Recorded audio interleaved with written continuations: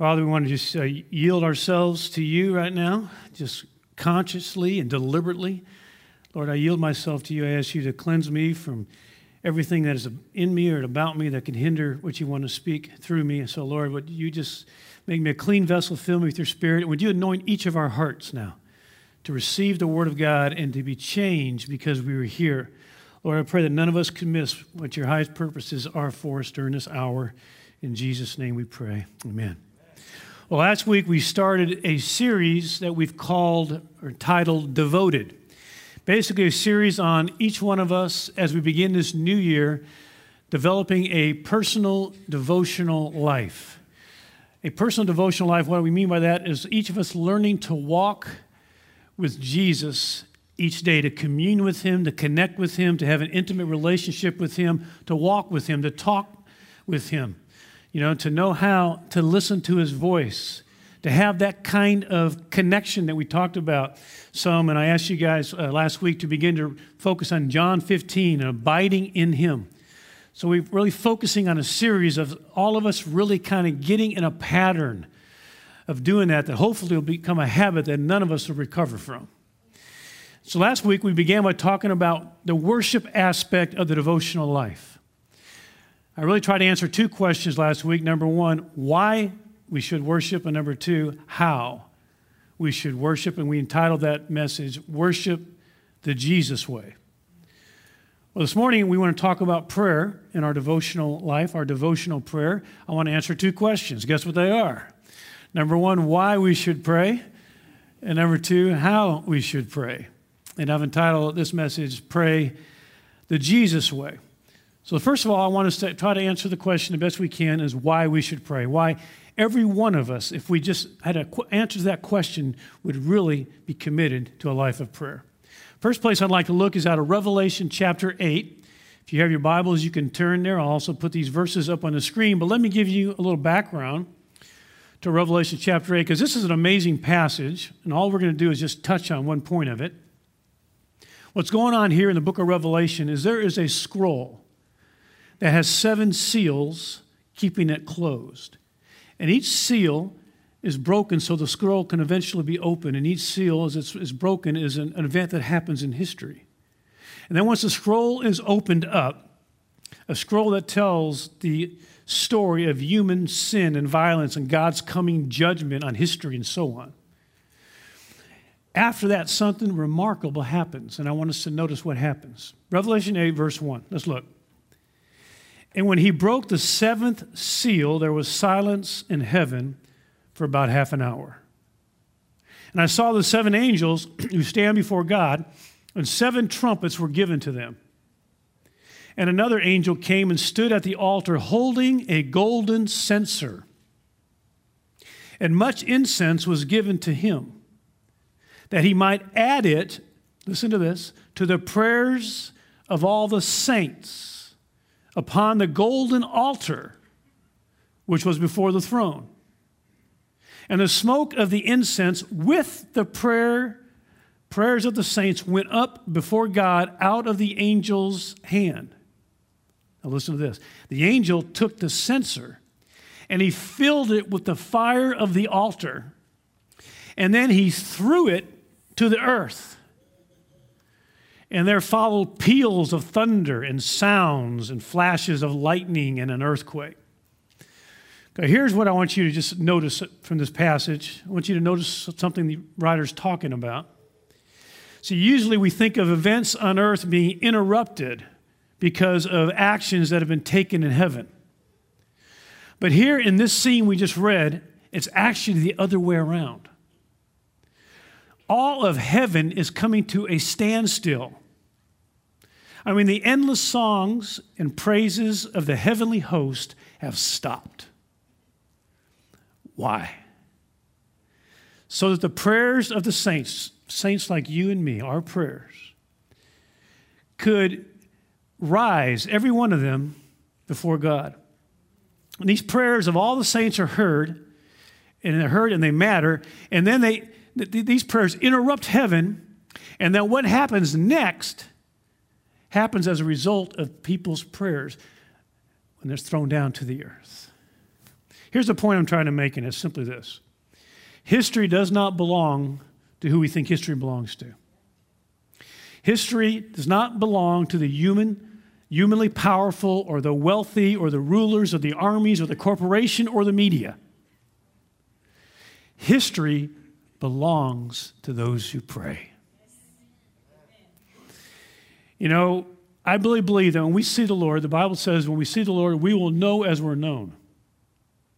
Which is, by the way, why you won't have any why questions when you get to heaven. Because you will know as you're known. As soon as you see him, as soon as you see Christ, you will know as you're known. You're going to know, you're going to have all the answers to all your why questions immediately. That's why I think some of the first words that will come out of our mouth will be, oh, of course. Because now we understand so much of why things happen the way they happen. But I think something else is going to happen. I think we're going to realize that, wow, almost everything that happened throughout history on the earth happened as a result of somebody praying it in. Amen. Why? Because history belongs to those who pray. I want to look at another passage that makes this point. Ephesians chapter 2, verses 4 through 6. It's one of these passages where I think a lot of Christians read right over and just miss this amazing point. Ephesians chapter 2, verse 4, but God, being rich in mercy because of his great love with which he loved us, even when we were dead in our transgressions, made us alive together with Christ. By grace you've been saved. Listen to this next verse. And raised us up with him, with Christ, and seated us with him in the heavenly places in Christ Jesus. So right now, if you are a believer in Jesus Christ as your Savior and Lord, you are seated with Christ in the heavenlies. What is he sitting on? He's sitting on a throne. What do you do from a throne? You rule. So how is it that we have a say from the throne of Jesus Christ about what happens on the earth right now? What we have a say in is that in our prayer life, we are actually ruling with Christ and determining what happens on the earth in partnership with him through our prayers. That is happening right now. History belongs to those who pray. History is not primarily being determined by kings and presidents and the rich and famous. It's not. History is being determined by those who pray. So right now, here's the reality. You are seated with Christ right now for the purpose of ruling with him. You have a say right now about what happens on the earth as you rule with Christ through your prayer life. See, it's always been God's plan for us to rule with him. Genesis chapter 1, read it. In the beginning, he made man and woman in his image. And what does he tell them to do? He says, rule over all, basically over all the earth. In partnership with him, rule. And then, of course, we sinned and botched it up right off the beginning. But then there's this promise that in the 1,000-year reign of Christ, we're going to rule with Christ for 1,000 years. And then there's another promise that when the new heavens and new earth comes, we're going to rule with Christ forever. So here, it's God's original plan, it's God's eternal plan, and right now, as the body of Christ, even right now, and I think it's probably some internship happening here as well, right now we're ruling with Christ, seated with him. How? Through our prayers, we're determining what happens on the earth. See, I think this is so important that we get this, because if we get this, if we really get this truth, that history belongs to those who pray, we understand our high position, that we are history makers in our position. If that captures your heart, then you'll take prayer so much more seriously. All of us will. History belongs to those who pray. But understand this, our ruling and our praying will be done in a war zone. John Eldridge put it well in his book entitled Waking the Dead. He writes this: this is not Eden. You probably figured that out. This is not Mayberry. This is not Seinfeld's world. This is not Survivor. The world in which we live is a combat zone. a violent clash of kingdoms, a bitter struggle unto the death. I'm sorry if I'm the one to break the news to you. You were born into a world at war, and you will live all your days in the midst of a great battle involving all the forces of heaven and hell played out right here on the earth. So my question to you is, will you fight in that war? Will you take your rightful place and rule with Christ and take prayer seriously and be a history maker in your prayer life? See, the truth is the devil, he knows the power that is available to us through prayer. He knows. So he wants to keep us from praying. The devil is not the least bit afraid of a prayerless church. So if he can just keep the church from praying, he's not a bit threatened about us taking the hills that he now controls. So what does he do? How does he keep us from praying? Let me mention some of his strategies. Some of these are obvious, but I just want to mention them to you. 5 strategies that he uses to keep us from praying. Strategy number 1, ignorance. He works to keep Christians from knowing who they are in Christ, from knowing our spiritual authority in Christ, for knowing our lofty position as a history maker in our prayer life. If he can keep us in ignorance to those truths, then we're not much of a threat to him. So satanic strategy number 1 is simply ignorance. Satanic strategy number 2, unbelief. He convinces so many Christians that nothing is going to happen when you pray anyway, except you're praying. And so many Christians function like this. There's something they have to do. What do? They function like, okay, I got something I need to do, so I start phone calling, organizing, planning, emailing. Oh yeah, I probably ought to pray too. It's almost like an afterthought. Why? Because we don't believe it does anything. If we believed we really did something, we would do it.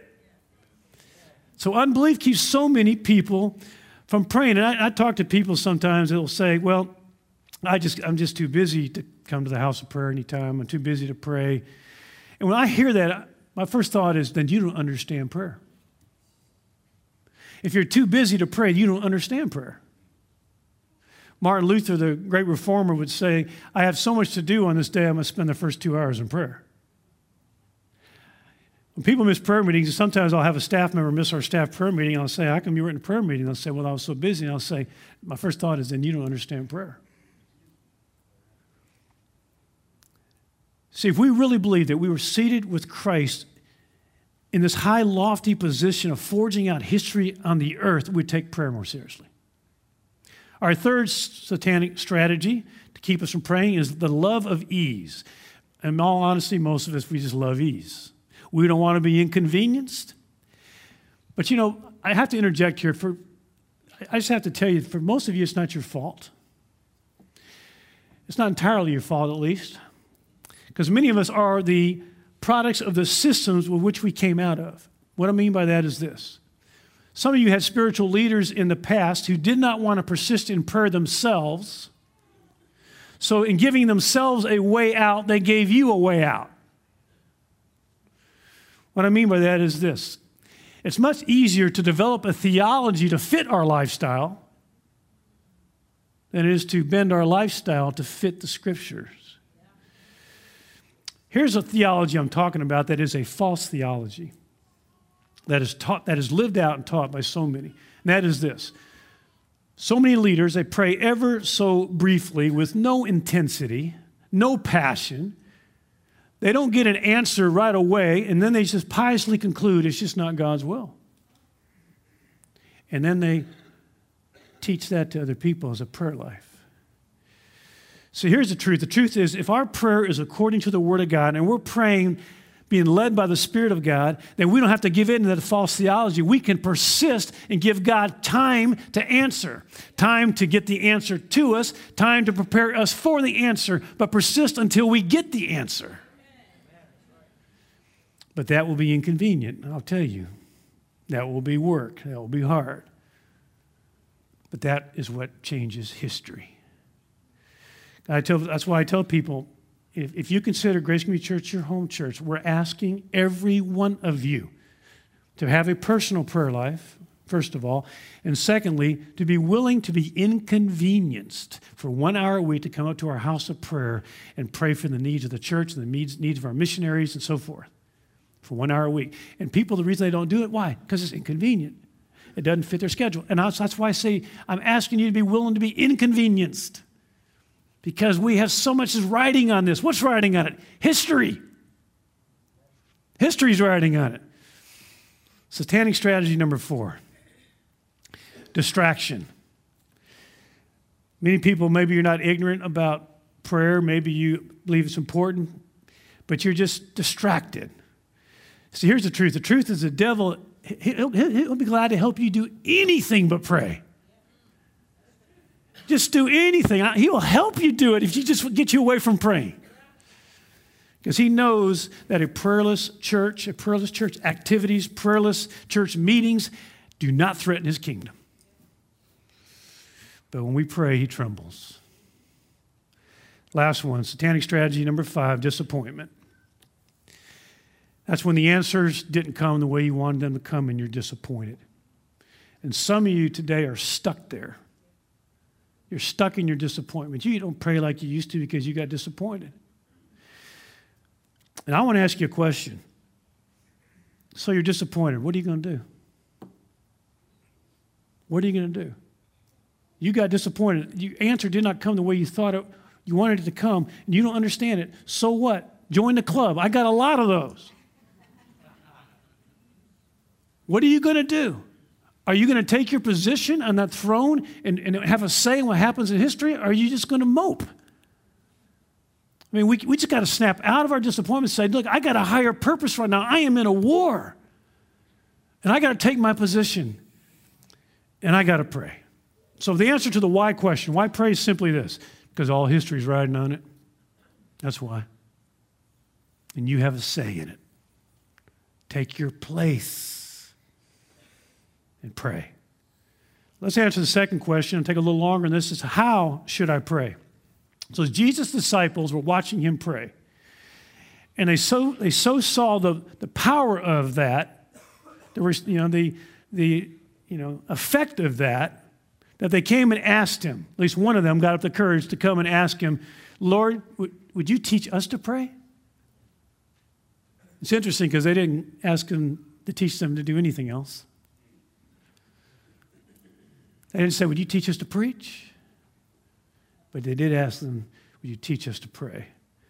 And most of us realize that what Jesus taught them on that day, most of us know that as the Lord's Prayer. That's one title. Some of us grew up in a church where it was called the Our Father.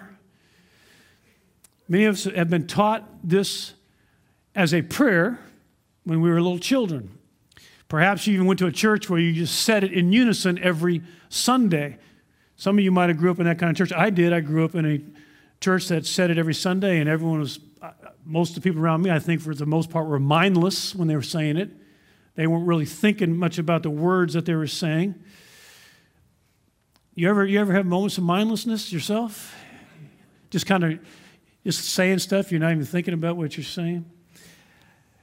I think most of us probably would have to admit that we do that from time to time, at least time to time. In fact, I want to give you a test, see if you do that. Ready? Now, here's a test.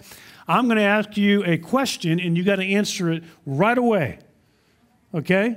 Right away, answer the question real quick. Here it is, first question. The tree that grows from an acorn is called a oak. The dark vapor that rises from fire is called smoke. The sound a frog makes is called a croak. The white of an egg is called the...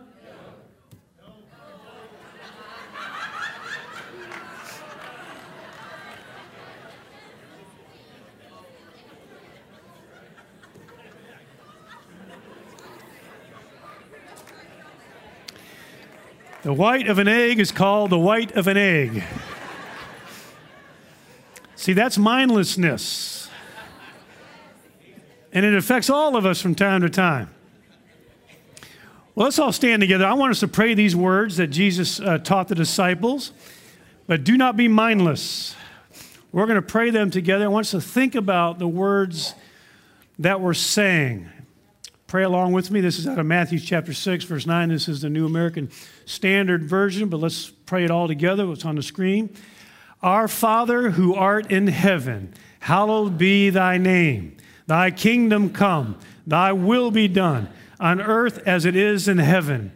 Give us this day our daily bread, and forgive us our debts, as we also have forgiven our debtors.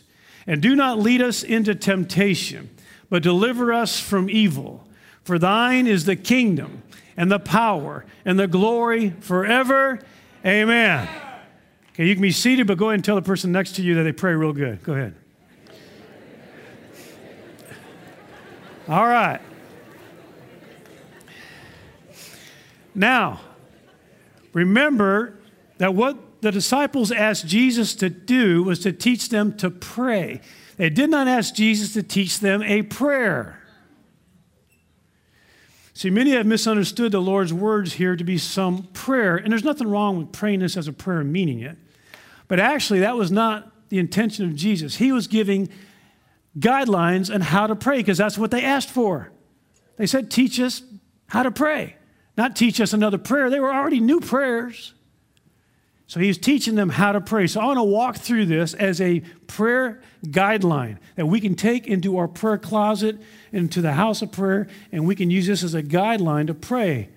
So let's walk through it. How does this guideline work? It starts off, our Father.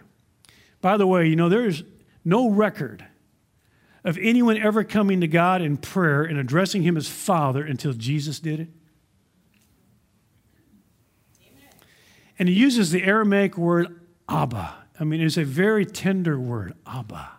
Abba, Father.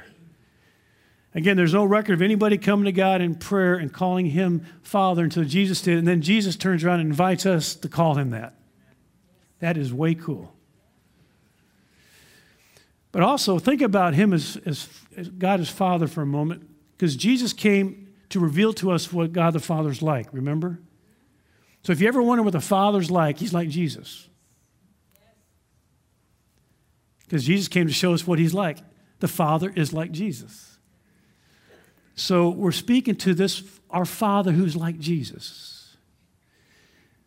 A Father who has no limit to the goodness of his intentions to you, and no limit to the power to fulfill those intentions for you. Our Father who art in heaven. Pastor and author John Ortberg, he points out that literally it says, our Father, the one in the heavens, and he makes the point that the terminology, the word heavens in the New Testament is used in a variety of ways. It's used even for the atmosphere. It's used of the sky. It's used for the actual air and the stuff around us that we breathe, right around us. It's that close even. And I believe that Jesus really intends us to understand that statement in that way. I don't think Jesus is saying, when you pray, our Father who is in the heavens from a long, long time ago in a galaxy far, far away. I don't think that's his intention. I think he has more in mind what John Ortberg was talking about, starting off with my Father who is all around me. My Father's closer to me than the air I breathe. My Father who's right here, right now. Let that sink in when you start to pray. So many people pray to God like he's not even in the room. He's not only in the room, he's right here. He's right there.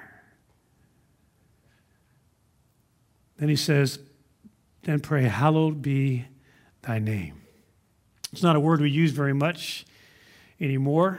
It means to attach value to something. Give it the honor it is due, to recognize its worth.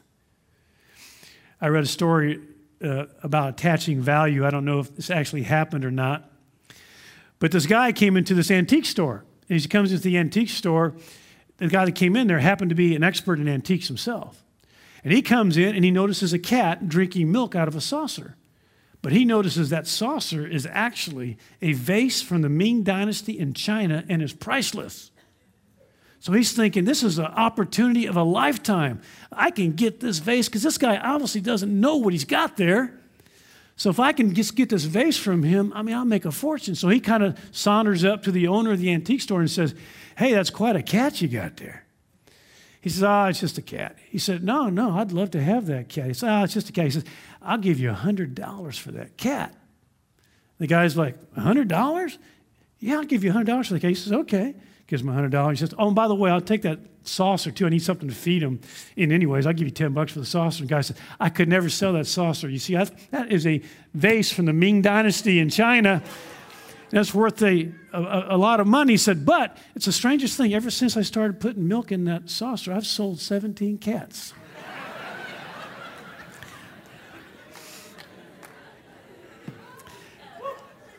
Well, Jesus tells us that when we pray, we should recognize God's worth. That's what it means now. Basically, he's saying when we start praying to our God, our Father, who's right here, start off by worshiping him. Start off by recognizing his worth, his majesty, his splendor, his beauty. Just start there. Hallowed be your name. Then he says, then go to the next stage in how to pray. Pray thy kingdom come, thy will be done, on earth as it is in heaven. So the next thing we pray is we're praying for the kingdom to come. What are we praying for? We're praying that the rule of God would come to bear right now on earth as it is in heaven. We're praying that his rule would come to bear in my own life, my own heart, in my home, in my marriage, with my family, in my workplace, with my co-workers, in my health. I'm praying, let your will be done on earth right now, here. Let your rule come on earth as it is in heaven. So that right there, that one line, you could spend an hour on. Let me explain what I mean. Now, we know that everyone who's in heaven has had their sins forgiven, right? But people on earth don't have their sins forgiven. A lot of them don't know Jesus yet. So I'm praying that they would come to know Jesus Christ as their Savior, Lord, so they could be forgiven. I'm praying, God, let your will be done on earth as it is in heaven, because everyone in heaven's forgiven. I'm praying that they would come to know Christ so they could be forgiven on earth. What am I doing? I'm praying evangelistic prayers. But then I go on. I start to pray for people to be healed. Why? Because there's nobody sick in heaven. And again, I'm praying, Lord, your will be done on earth as it is in heaven. That's why I pray for healing, because I'm praying as Jesus taught us how to pray. Also, I pray for people to be set free from every demonic bondage, every addiction. Why? Because there's nobody addicted of anything other than the Lord himself in heaven, and there's nobody in any demonic bondage in heaven, so let your will be done on earth as it is in heaven. So we cast out demons. We pray for people to be set free from every bondage. Also, we know that the knowledge of Christ fills heaven, but the knowledge of Christ is not filling the earth right now, right? So I'm praying, Lord, let your will be done on earth as it is in heaven. So I'm praying for lost people and unreached people groups who had never heard the name of Jesus to come to know him. So now I'm praying missionary prayers, see? I don't stop there. Pray for the hungry and the naked and the dispossessed and the oppressed and the needy. Why? Because there's no hungry in heaven. There's no naked people in heaven. There's no refugees in heaven. There's no lonely people in heaven. So again, we're praying, God, let your will be done on earth as it is in heaven. Don't stop there. Pray for the grieving to be comforted, the depressed to be filled with joy, the anxious to be filled with peace. Why? Because we're praying again, his will to be done on earth as it is in heaven. And there's nobody sad in heaven, nobody depressed in heaven, no one anxious in heaven. We're praying, Lord, let your will be done here on earth as it is in heaven. Do you see how just praying that one line, you can camp down there for a long time? Because you're praying his will to be done on earth as it is in heaven. And then you go on to the next line, give us this day our daily bread. Now we're beginning to pray for God's provision for our needs. These are prayers of petition. So we're asking the Lord for our daily bread. We're asking him for provision. We're asking him for finances. We're asking him for jobs and so forth. We're not supposed to be worried about having our needs met, but you are told to ask for them. Ask for them to be met. Remember, the Bible says that many do not have because they do not ask. Jesus is saying, ask. Ask. Then he goes on to the next line, and forgive us our debts as we also have forgiven our debtors. Forgive us our debts means forgive us, O God, for the mountain of moral debt we have of sin. Forgive us of our sins, Lord. But then we don't stop there. Because not only have we been perpetrators of sin, but we've also, everyone in this room has been, and everyone live streaming has been victims of sin. So we also not only ask him to forgive us our sins, we then forgive those who sinned against us. See, every one of us in this room have some debtors. We have people that have sinned against us. We have debtors. Somebody who you thought you could trust who hurt you. Someone who was jealous of you and said bad things about you and twisted the truth about you. Somebody in business who deliberately cheated you, took advantage of you financially. Someone who broke your heart and didn't even care they broke your heart. Somebody in your family who wounded you. A parent who belittled you or neglected you, withheld affection from you. Or a spouse who left you, betrayed you. Or a friend who out of nowhere attacked you. We've all been victims of sin. We all have debtors. And this brings us to the spiritual crossroads, really, of immense proportion here in this prayer. And that is this: what are you going to do with the people who have sinned against you? What are you going to do with them? What are you going to do with your debtors? Are you going to forgive them or not, really? I want every one of us to be, in this room, to be very clear what Jesus thinks about this. I want us to look at that one single word, a little bitty word, the word as. Forgive us our debts as we forgive our debtors. I think that little word is one of the most sobering and I think terrifying words in the Bible. I don't think any word in the English language carries a greater possibility of terror than this little word in this verse right here, as. Because Jesus, notice what Jesus is doing. He's making a correlation between the way you and I treat our debtors and the way God Almighty is going to treat us. So as we pray, we ask for forgiveness. But we don't stop. In our times of prayer, when we get to that line in how to pray, that guideline, we make sure in our prayer time that if there's anyone who sinned against us, we are quick to forgive them. Quick to bless those who curse you. Quick to pray for those who persecute you. Quick to love your enemies. Forgive them. Let them go. Release them. Bless them. God, you do whatever you want with them, but I'm releasing them. I'm not holding it against them anymore. Many of you know that my mother's been battling stage 4 cancer now for over 2 years, and God has been so generous to her. She's had so little pain, and she's got cancer all over her body, and she continues to function, and doctors are scratching their heads. But her sister, her older sister, recently died, and they went through a period of decades without speaking to each other. And a third sister actually led the oldest sister to the Lord before she died. And then they called each other. My mother and her sister, who hadn't spoken for decades, called each other and crying on the phone forgave each other. And I thought, that's so beautiful. But it sure would have been awesome if it would have been done a lot sooner too. Why do we wait so long? Why do we hold on to the unforgiveness? It's kind of a twisted kind of way we think we're hurting them by holding on to it. When actually, unforgiveness is like sucking on a poison pill waiting for the other person to die. When all it's doing is killing you.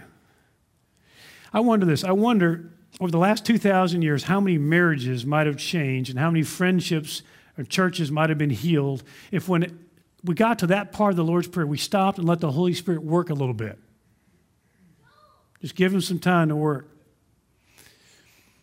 And I think the Holy Spirit has some work to do in this room today if we'd let him. All honesty, some of you have a phone call you need to make today. Or you have a letter you need to write, or a person you need to visit. Someone you need to forgive. Because here's the truth. If you don't forgive them, then God won't forgive you. That's what it says. And you can do all the homiletical gymnastics you want to try to make it say something else. But you can't, because that's what it says. There's a correlation between the two. And it's there to sober us and realize that we have to be forgiving. And then the next phrase, and do not lead us into temptation, but deliver us from evil. So now we move into prayers of protection and deliverance. We live in this combat zone, this dangerous place that we live in. We have an enemy who comes to kill, steal, and destroy. So we pray, Lord, lead me away from tempting situations. Lord, you know what I can handle. Would you keep me out of situations I don't do well in? Lead me away from that and give me wisdom to know what to say yes to and no to, but lead me away from tempting situations and deliver me from evil, from the evil one. Lord, you know every demonic scheme against me. You know every demon who has an assignment, what his assignment is against me. Lord, would you deliver me from those schemes? Would you give me spiritual insight on what I should do about it? That's what we're praying. We're praying for prayers of protection and deliverance. I want to tell you a story about a good friend of mine. His name was James Ryle. He's in heaven now. Passed on a couple of years ago. Most of you never heard his name, and I'm going to tell you why. Actually, James was just a great guy, a great pastor, a funny guy. He had Tracy and I in stitches many times. But back in the 90s, when the Promise Keepers men's movement began, Coach McCartney, football coach from Colorado, his pastor's name was James Ryle. And so James Ryle was part of the Promise Keepers movement from the very beginning. But James told me that the Lord had told him that he was keeping him in hiding, and no one would know his name so he could stay humble. And I thought, that's interesting. The Lord said that. No one would know your name. He said, yeah, the Lord just told me. He's got me in hiding, and no one was going to know my name. And I thought that was pretty funny. But because here this guy was, I thought was going to end up being prominent. Well, sure enough, we had, I think the peak of Promise Keepers was when we went to Washington, D.C. in the mall and had about 2 million men in the mall. In fact, there's never been that many people in the Washington Mall. They couldn't get all the men in. The whole wall was packed there. We took 100 guys from our church. There was men up and down the arteries trying to get into the mall that couldn't even get into the mall. There's so many guys there coming just to pray, humble themselves, ask God for forgiveness for ourselves and for our country. But I want to tell you, we got there. We arrived at 3 in the morning. And when we got there, people were already coming into the mall. They're just coming down the streets. People were getting off of buses and stuff. The buses couldn't get there until people were just walking through the neighborhoods, some of these very dangerous neighborhoods, but guys just walking to the mall. We got there at 3 in the morning. At 5 o'clock in the morning, when it finally started to break daylight, I want you to see what was happening over the Washington Mall. Show that slide. Tens of thousands of men coming to repent and seek God's face in the first light, and that's a photo that we took. Does that look like a heart to you? What a coincidence. See, I think God is speaking all the time. We miss it so much. He speaks through everything. And I just think that was his heart for what was happening there. It mattered to God what was happening. But what's interesting, and here's where the rest of the story is, and that is that there was going to be a gospel presentation that day as part of the meeting, part of the day-long meeting, because it was also not just 2 million people there. There was tens of thousands watching it on different television networks. And so there was a gospel presentation, and there was a couple famous guys were asked if they would be there to share the gospel, and for one reason or another, they couldn't. So Coach McCartney asked his pastor, James Ryle, to share the gospel to these 2 million men, along with those watching on TV. So I thought, when that happened, I thought, well, now there's no way. You must be out of hiding now. They're going to know your name. Well, James gets out there and preaches the gospel and does a fantastic job. He's clear, it's simple, it is penetrating and powerful. Well, after it's all over, I thought, well, I guess they're going to know your name now. Well, remember, his name's James Ryle, but the next day in the paper, it had his picture in the paper, and it said, and Pastor James Pyle is speaking at the Promise Keepers gathering in Washington Mall. And I just had to laugh out loud. And I was talking to him about it. He said, yeah, I'm going with Pyle. But the thing about it is, God is just, we need to pray that way. God, whatever you got to do to keep me, Lord, from being tempted and falling into sin, Lord, would you lead me that way? And would you deliver me from all the schemes the devil has against me? Pray that way. And then finally, the last line, for thine is the kingdom and the power and the glory forever. Amen. The truth is, all of us as humans, I think we have a kingdom problem. If we're really honest, I think for the most part, it's really in our mind, it's about my kingdom and my power and my glory. There's a children's book by Dr. Seuss called Yertle the Turtle. Any of y'all ever read that to your kids? Yertle the Turtle? Some of you guys? It's a story about a little pond of little turtles who are ruled, or so he thinks, by a king turtle named Yertle. And one day, Yertle the turtle decides that his kingdom needs some extending. He says, I'm king, he said, of all I see, but I don't see enough. That's the trouble with me. So he began to stack turtles to be his throne. So he lifts his finger, and a whole pond of turtles scrambles to obey, first dozens and hundreds. They all existed for his sake in his mind, his kingdom, his power, his glory. So now he can see for miles. And he says, I am Yertle the turtle. O marvelous me, for I am the ruler of all that I see. And he thought his throne was as secure as a throne could be. And I suppose in a way it was, but in the end, his throne turned out to be a turtle tower of Babel. It says, and the turtle on the bottom did a plain little thing. He burped. And that burp shook the throne of the king. And today that great Yertle, that marvelous he, is king of the mud. That's all he can see. That's just the truth about us, friends. I mean, some of us are kind of obvious and bold about it. Some of us are a little more subtle and sneaky, but to some degree, we're all a bit of kingdom builders. My agenda, my comfort, my money, my success, my lifestyle, my achievements, my career, my opportunities, my security. Just keep on stacking the throne a little bit higher. But a day is coming. A day when some turtle somewhere is going to burp. You know, maybe in this life, maybe at the end of this life, but all of us are going to learn what kingdom is ultimately in control and who it is, who his kingdom it is, and power it is, and glory it is. And we're going to all discover, the whole world's going to discover that he doesn't live and didn't live in Rome. He doesn't live in Washington. He doesn't live on Wall Street. He doesn't live in Hollywood. There's a day coming, the Bible says, where every knee will bow. Every knee will bow. Every knee will bow. And every tongue will confess that Jesus Christ is Lord. I mean, one day there is a king who's going to move his finger, just one finger, and a whole lot of thrones that seem real secure right now, they're all coming down. They're all coming down. A whole lot of big turtles are going to see a whole lot of mud. How many knees will bow? Every knee. I want you to think about that for a moment. All humanity from Adam and Eve, from all through history to the very last person till he comes, every knee will bow. And every tongue will confess Jesus Christ as the supreme. That is his kingdom, it's his power, it is his glory. I want you to think about that. I want you to think about every president that's ever lived for a moment.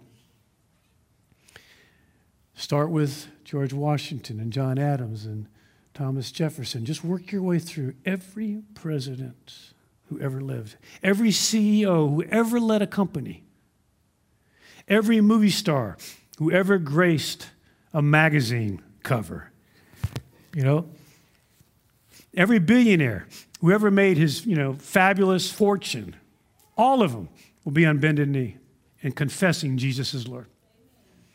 I mean, people that we know right now who are sitting on a throne of sorts, some good, maybe some not so good, they're all going to bend their knee. Oprah will be on bended knee, confessing Jesus is Lord. Donald Trump and Bill Gates, Tom Brady, LeBron James, Wolf Blitzer to Rush Limbaugh, to Kim Jong-un, to Vladimir Putin, to Benjamin Netanyahu. Just go on and on and on. Every one of them will be on their knees and confessing with their tongue Jesus as Lord. I mean, knees that didn't do much bending on the earth when they walked the earth. Napoleon, be on his knees. Adolf Hitler, be on his knees. Joseph Stalin, he too will bend a knee, confess with his tongue Jesus is Lord. Caesar Augustus, old Caesar, who sent out a decree that all the world should be taxed. He's going to come before the Jesus who entered the world on his watch, was born to humble parents in a dirty stable in some obscure village in an oppressed country that Caesar never even thought about passing through. Caesar will bow. And Herod who put out the word that he was looking for this child, who would have gladly put a sword through him himself if he could have found him, who killed a lot of babies trying to get to him. Herod will find out one day that death was no match for this man. Herod will bow the knee. Pontius Pilate, who didn't really want to do something wrong, but really didn't want to do something right either, will find out there's a day coming when you can't wash your hands and look the other way. Pontius Pilate will bow his knee. I mean, people think about that. People whose whole life was being bowed to will be the bowers on that day. The person that you live next door to, just think of them for a moment. They'll be bowing their knee. The person who's closest to you at work, they'll bow the knee. The person who sits next to you in class, they'll be bowing the knee. Your mom and dad, and their mom and dad, and their mom and dad, they'll all bow to Christ one day. You know, some knees are probably going to be bowed in duress, some maybe grudgingly, some maybe resentfully, stiffly, but every knee is going to bow. Some, of course, in adoration and thanksgiving and thrilled hearts are going to bow because of God's sheer goodness and glory.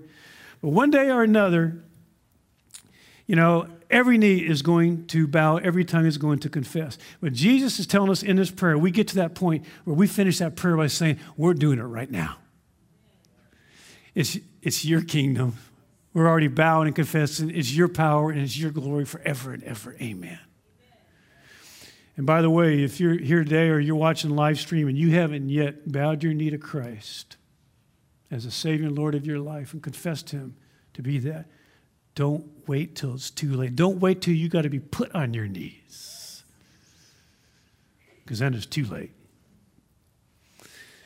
But I want us to close by just taking some time to pray this prayer again, but I just want to do it a little differently.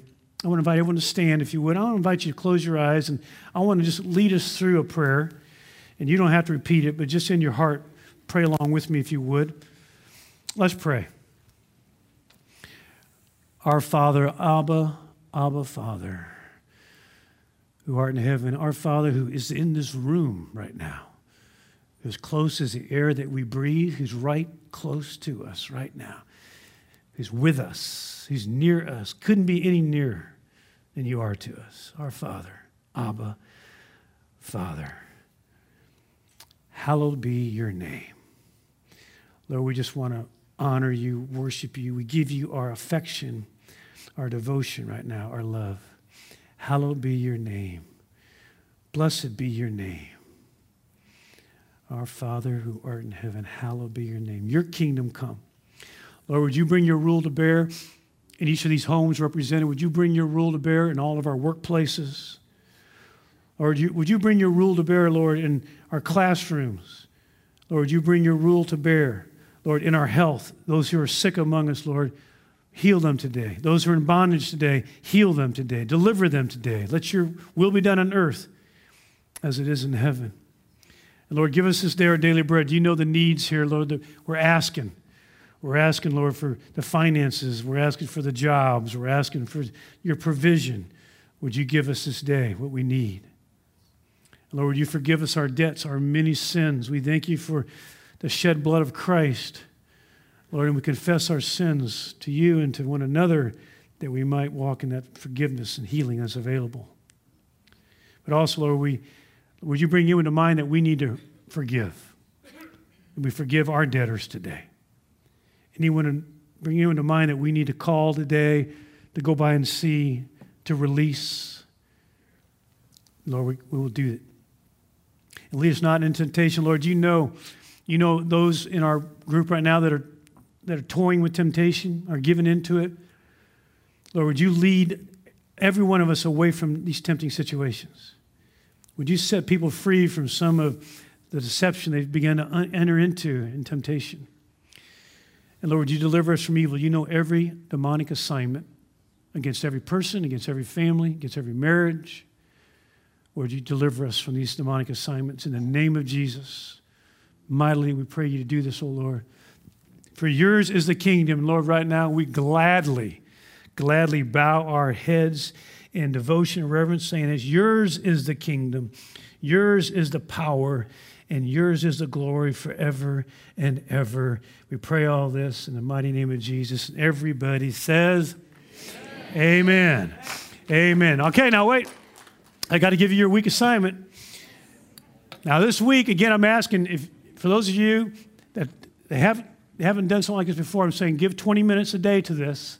Those of you, this is no problem. You can go a lot longer, but 20 minutes before you go to work or school. Typically, that'll be the best for most of your schedules. 20 minutes and 10 minutes this week for 7 days. Spend 10 minutes using the Lord's Prayer as your prayer guide.